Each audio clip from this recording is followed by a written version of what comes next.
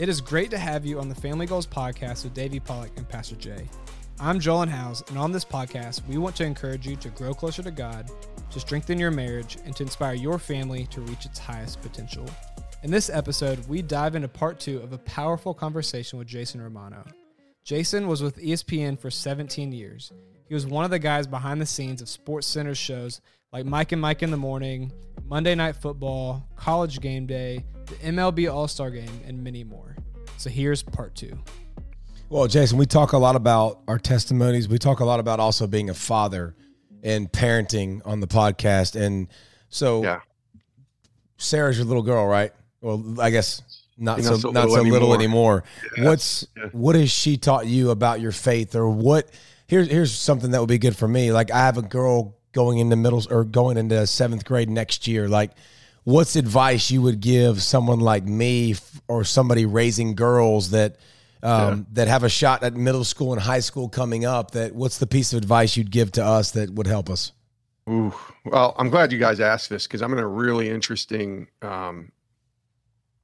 season of life as a dad, because my daughter is about to go to college. She's going to go to a small Christian school in Indiana Wesleyan, and it's an NAIA school. It's 12 hours away from where we live in Connecticut.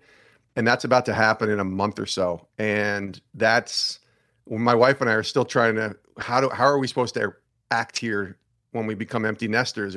There's still this growing process. I'm sure there's going to be a little bit of a mourning process as well, that we're going to grieve through this journey. But when I go back to Sarah being in middle school, those were the hardest years for me, Dave, as a dad, because as these little girls that, look at you and say, "Daddy, you're the greatest person in the world." When they get to middle school, I went from being the greatest person in her life to the most embarrassing person in her life. It was a different type of stage of life. It was hard for me as a dad to continue to be the sort of silly, goofy dad that I try to be with her when she got to middle school, because everything was like so serious. Wait, don't do that, Dad. You're embarrassing me. Don't say that in front of my friends. Don't stand near me. Don't sit near me. Those were things that were taking place. And yet I think through it all, Dave, I just tried to love her. I tried to find commonality. We both love Star Wars. It's one of the few things that I raised her when she was 4, and we watched Star Wars together. She stayed a huge Star Wars fan. So as she was in middle school, she may not tell all of her friends, because that might be embarrassing. But at home, we would watch Star Wars together. And so you try to find the commonalities. She was starting to develop her love for softball in middle school. And so obviously sports guy here, but I love softball. I love competition. So I said, let me encourage her there. And I watched her grow and develop into a pretty good softball player. We both love the New York Mets. And so we follow baseball together, and we go to baseball games. That's unfortunate. You just try to...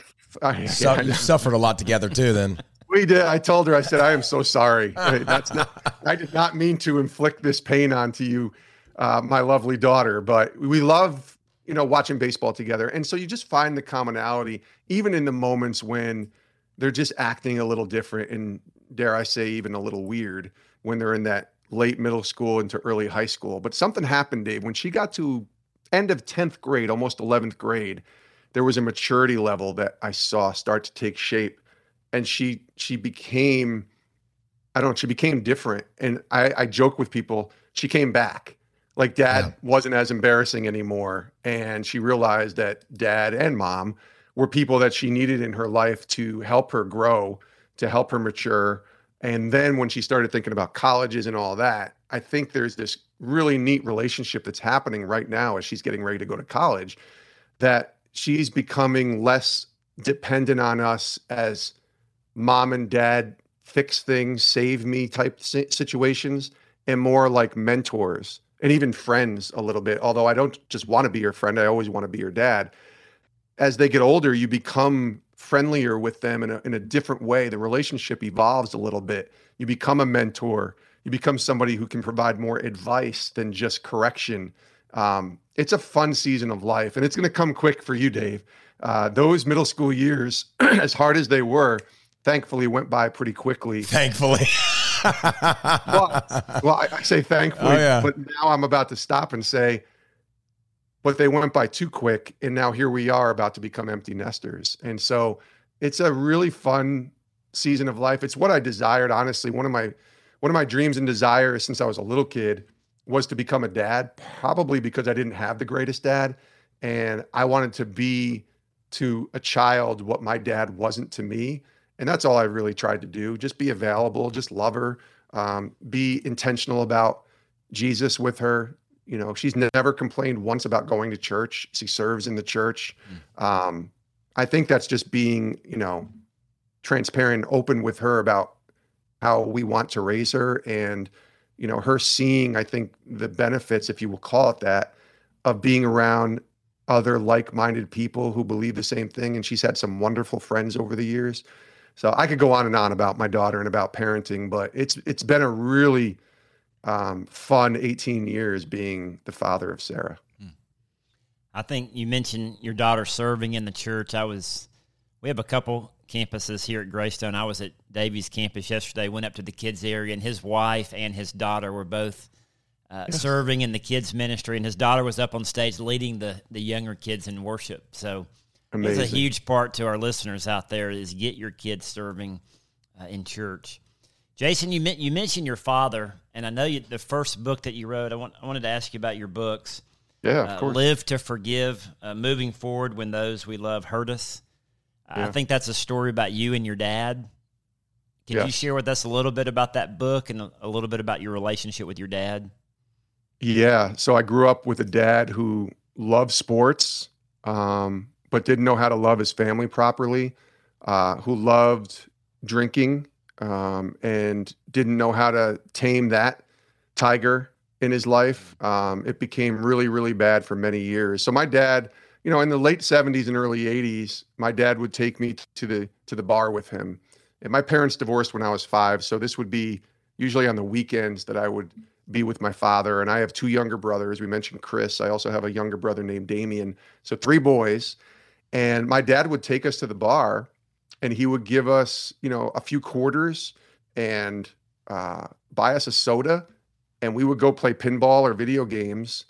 And he would sit at the bar and drink and watch sports or talk with his friends or whatever. And at 7 or 8 years old, I thought that was the greatest thing ever. Like, for a little kid, like, yeah, let's go to the bar because I get to play video games and drink soda. But I quickly realized as I got into my teen years that my dad had a serious problem. He had a major addiction to alcohol. When he drank, it was Jekyll and Hyde. He turned into a real mean, nasty guy verbally. He wasn't ever physically abusive, but verbally abusive. And sometimes those can cut even deeper than the physical abuse that some people receive. And that was my dad in a nutshell for many, many years. You know, as I got older, I started to understand the benefits of boundaries. And my mom, who was the rock of our family, really helped keep us on the straight and narrow and help us continue to, you know, achieve and go after goals and dreams and go into college and things like that. But in the midst of all that was this looming shadow of my dad, who was constantly trying to stay in the picture as a father to his boys, but he couldn't stop drinking. And that led to a lot of really bad choices for him, which ultimately led him to lose his job because he showed up drunk as a teacher. He was a teacher, taught driver's ed and taught social studies. He showed up to the classroom one day drunk, and that was the end of his teaching career in the mid-90s. And then had another marriage that ended up in divorce, and it just got really bad for my dad. And this is a cycle that started when I was, 8, 9 years old and continued all the way till I was about 40. And in the midst of this struggle that my dad's having with alcohol, it's putting a strain on our relationship. I like the sober dad a lot. I really hated the drunk dad. Hated is a strong word, but that's really how I felt for many years. And so I had this sort of, man, I wish he was just sober kind of mindset, because I don't mind talking to the sober Joe Romano, because he loved sports and he was fun. And, we really hit it off a lot of times when we would talk about those things that we both loved, which was most of the time sports. But man, he was drunk a lot. And the problem was he would often pick up the phone and call when he was drunk. And that would just turn into, really a verbal match of screaming and yelling and calling names to each other that no person should ever have to deal with regards to their dad. And my dad called me and even my wife and my daughter and my mom quite often some pretty horrible names, names that I would never say or words that I would never use in my life, much less on a podcast like this. And so this relationship that was growing further and further apart, was really conflicting for me, because then I became a follower of Christ, and I'm trying to grow in my journey with Jesus and trying to see God as Father to me, a loving Father who loves his Son unconditionally. And I'm struggling with having my own father in this world who I know loved me, but just couldn't express it in the right way and could not stop drinking. And ultimately with my dad, it became worse, and he was struggling with depression as well. And when you combine those two things, guys, alcohol and depression, it's not a good combination. And it ultimately led in 2013 to my dad trying to end his life. He just didn't want to live anymore. He was at a really, really bad point in his journey. At this point for me, I kind of felt like I was in a great place. Like I had the ESPN job, married, we had our daughter, nice house. On the outside, things were going great, but the relationship aspect with my dad was just deteriorating. And then to watch him stumble to his lowest point, it was very hard for me. And, I tried to just be numb to it, kind of ignore it. And the idea of forgiveness in writing this book was the fact that I had not forgiven my dad for so many years. I held a lot of bitterness, a lot of anger towards him. And some of that I had kind of, put away in a box up in the attic, hoping that it would just stay up there stored away forever. And you guys know this, when you put something in the attic, eventually you got to pull it out and see what's inside. And I had to deal with my own forgiveness issues with my dad, but it didn't happen really until he hit his lowest point and tried to end his life. And I got this call from a nurse at a hospital in Albany, New York. And she said, "Jason, your dad tried to end his life last night, took a bunch of pills. Thankfully, we were able to revive him and he's going to be okay. We just wanted to let you know that he's here in this hospital in Albany, New York."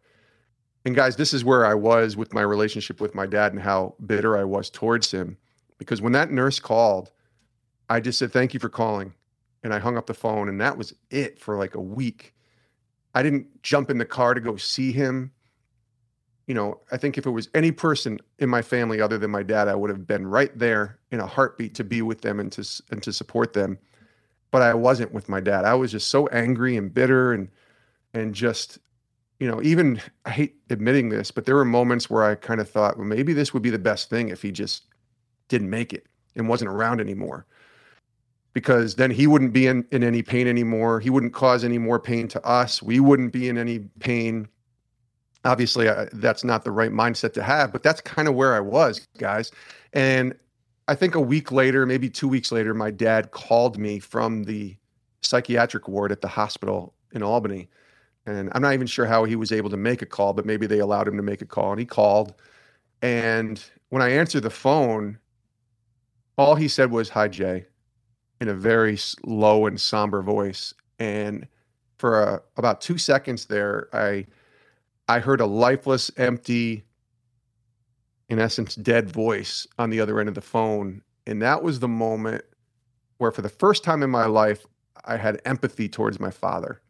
I really felt very sorry for his life that he had to live and chosen to live, where it culminated at 60 or 61 or 62, whatever he was at the time, to be in the hospital at his lowest point. And I verbally told him at that moment, in that time of empathy, "Dad, I'm sorry that you're going through what you're going through, and I want you to know I forgive you, and you're going to be okay." And I don't know why I said that. I didn't know that was going to be the case. I don't even know if I truly had forgiven him at that moment, because I believe forgiveness is a process that you have to kind of walk through for many, many years. But verbally expressing that to him allowed me to begin this journey of my own to forgive my dad. Not because my dad had done anything wrong to me, but because I was holding on to this bitterness myself, and I needed to be free from it. I needed to be free from this prison that I had created in myself by not forgiving my father, thinking that he didn't deserve to be forgiven for all the crap he put us through. But that's not how God works. The forgiveness is not about the other person. In my opinion, when I look at scripture, Jesus talks about pretty bluntly the importance of we need to forgive every single time we're wronged, especially if you look in Matthew 18. So I needed to figure out a way to forgive my father, but forgive that bitterness that I had towards him for me. And like I said, I think that started that opportunity for me to enter into that. And then I went on this sort of 3 or 4 year quest of reading God's word, reading what Jesus talked about with forgiveness, and understanding why he talks so much about forgiveness, because it really does bring this freedom in our lives to love others and to not just take a beating. If somebody's, doing something to you verbally or physically, you need to get out of that situation, but you can live a life of forgiveness without forgetting or without spending time with that person who may have, hurt you. The good news out of all this, guys, is that day was the last day my dad had a drink of alcohol. To this day, 9 years later, he's still sober. He's still not walking with the Lord, so keep him in prayer for that. But he's sober. And for many years, my prayer was not for my dad to become a Christian, as much as I wish I should have been praying that. It was for my dad to get sober. And he's done that. And praise God for that.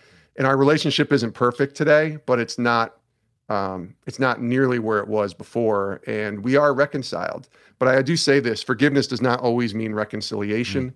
Like I mentioned, some of those wounds are pretty deep. Some of the people who did the abusing or the pain that they caused, it's just not possible to reconcile. But where forgiveness isn't, or where reconciliation isn't always possible, forgiveness is in a relationship with Jesus. So that's where we are now. Jason, I appreciate you sharing your story with us. And we've shared a few sermons about that forgiveness takes one person and reconciliation takes both people.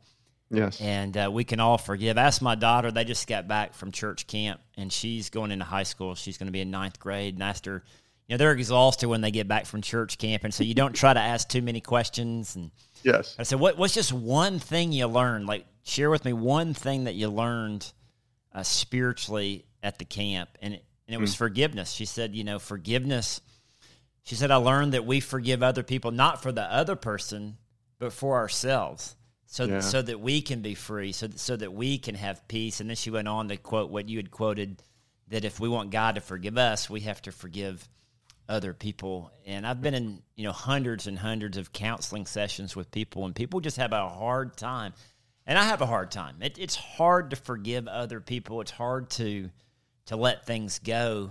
But when you do forgive that person, it is freeing for you. It does give you peace. And the hope is the reconciliation as well. We'll be praying for your dad's salvation for sure. Thank you.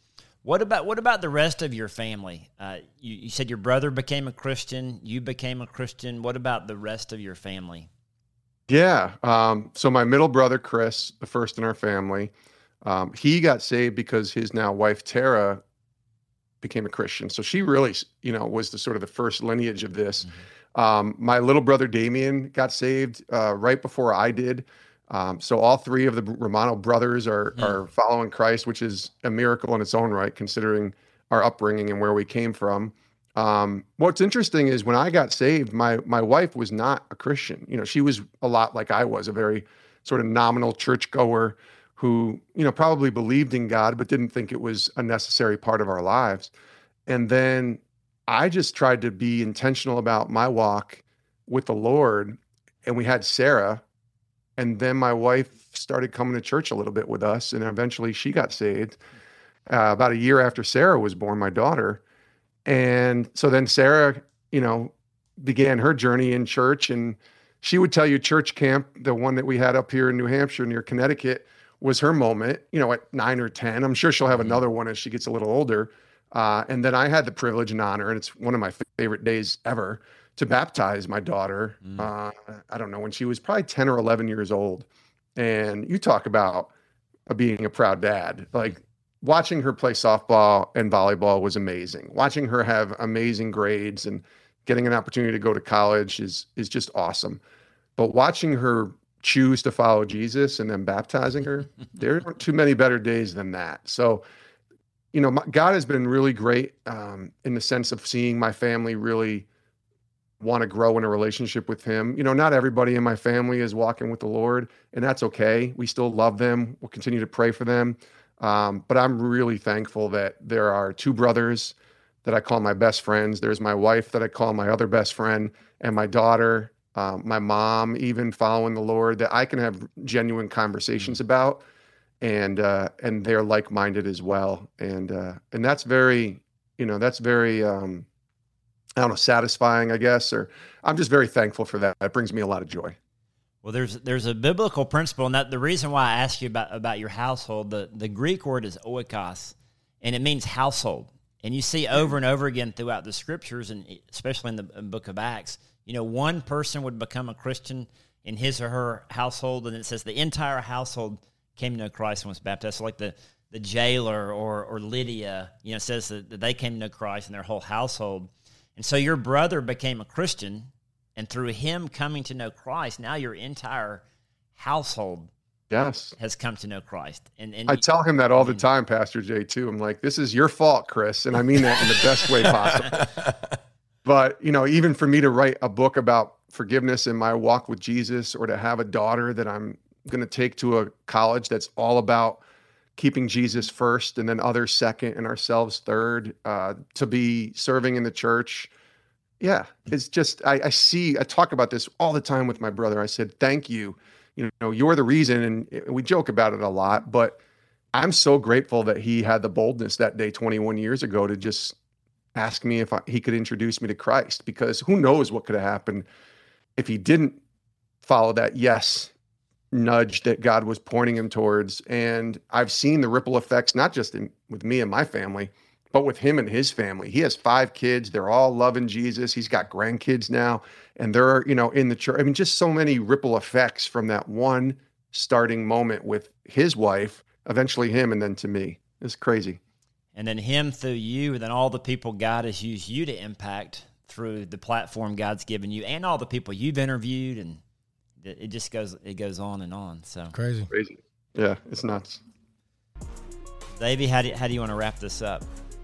We appreciate it, brother. Thank you for your time. Thank you for your boldness. Yes. Thank you for sharing your story. I know it's not always the most fun thing in the world to do. I know you'd rather listen to other people's stories probably than share yours, but that's all right. We appreciate it. Well, I appreciate both you guys having me. Thank you for asking the questions that you did and giving me an opportunity to share. Really appreciate being on with you. Thank you for listening to this week's Family Goals podcast with Davey Pollock and Pastor Jay. What an awesome story from Jason. It was great hearing advice from how quickly time goes with your kids. If you are stressed out with your kids and the season of life you're in, stay strong and keep loving and serving your kids, because before you know it, they will be gone. Maybe you've been affected by a bad relationship with your parents, but let me encourage you. Just as Jason did, he forgave his dad so that he could be free from that bitterness that he was holding on to. If you are holding on to some sort of bitterness in a relationship, I want to encourage you to have that conversation with that person so that you can experience that same freedom that comes with forgiving others.